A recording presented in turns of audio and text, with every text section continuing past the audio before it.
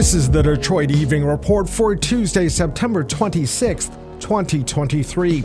I'm Jerome Vaughn from WDET News. President Joe Biden visited Metro Detroit this afternoon for a historic stop to speak with UAW strikers on a picket line. Air Force One arrived at Detroit Metro Airport around 12:15 this afternoon.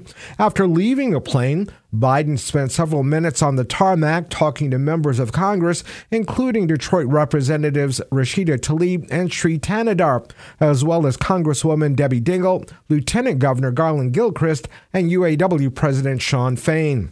Biden and Fain later spoke to strikers outside GM's Willow Run parts plant in Belleville. Biden told the crowd that Detroit's automakers are doing better, and they should too. You've heard me say it many times.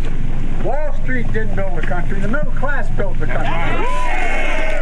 Unions built the middle class.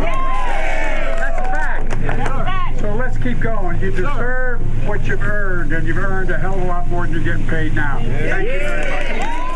Fain thanked President Biden for standing with union members.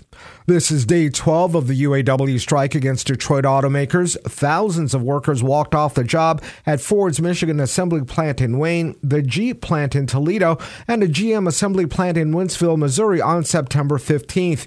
Another 38 parts facilities at GM and Stellantis were added to the strike list last week. Key issues include pay, benefits, and job security. Negotiations continue. Former President Donald Trump is scheduled to come to Metro Detroit tomorrow to speak with former and current union members at Drake Enterprises in Clinton Township. Trump is expected to tout his support of labor. Some WDET journalists are represented by the UAW, but under a separate contract with Wayne State University. The city of Detroit has announced that it will provide $1.8 million in funding to the Charles H. Wright Museum of African American History. The money will come from the Federal American Rescue Act. The city says the funds will be used to enlarge the capacity and improve the technology at the museum's theater.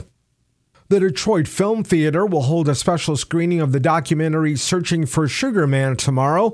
The event was set up to pay tribute to Detroit musician Rodriguez, who died last month. The award-winning 2012 movie tells the tale of Rodriguez's rise to fame in South Africa while living quietly in Detroit without knowing about his overseas notoriety. Searching for Sugar Man runs tomorrow night at 7 at the DIA's Detroit Film Theater. Thanks for joining us for the Detroit Evening Report. If there's something in your neighborhood you think we should know about, drop us a line at DetroitEveningReport@WDET.org. I'm Jerome Vaughn, WDET News.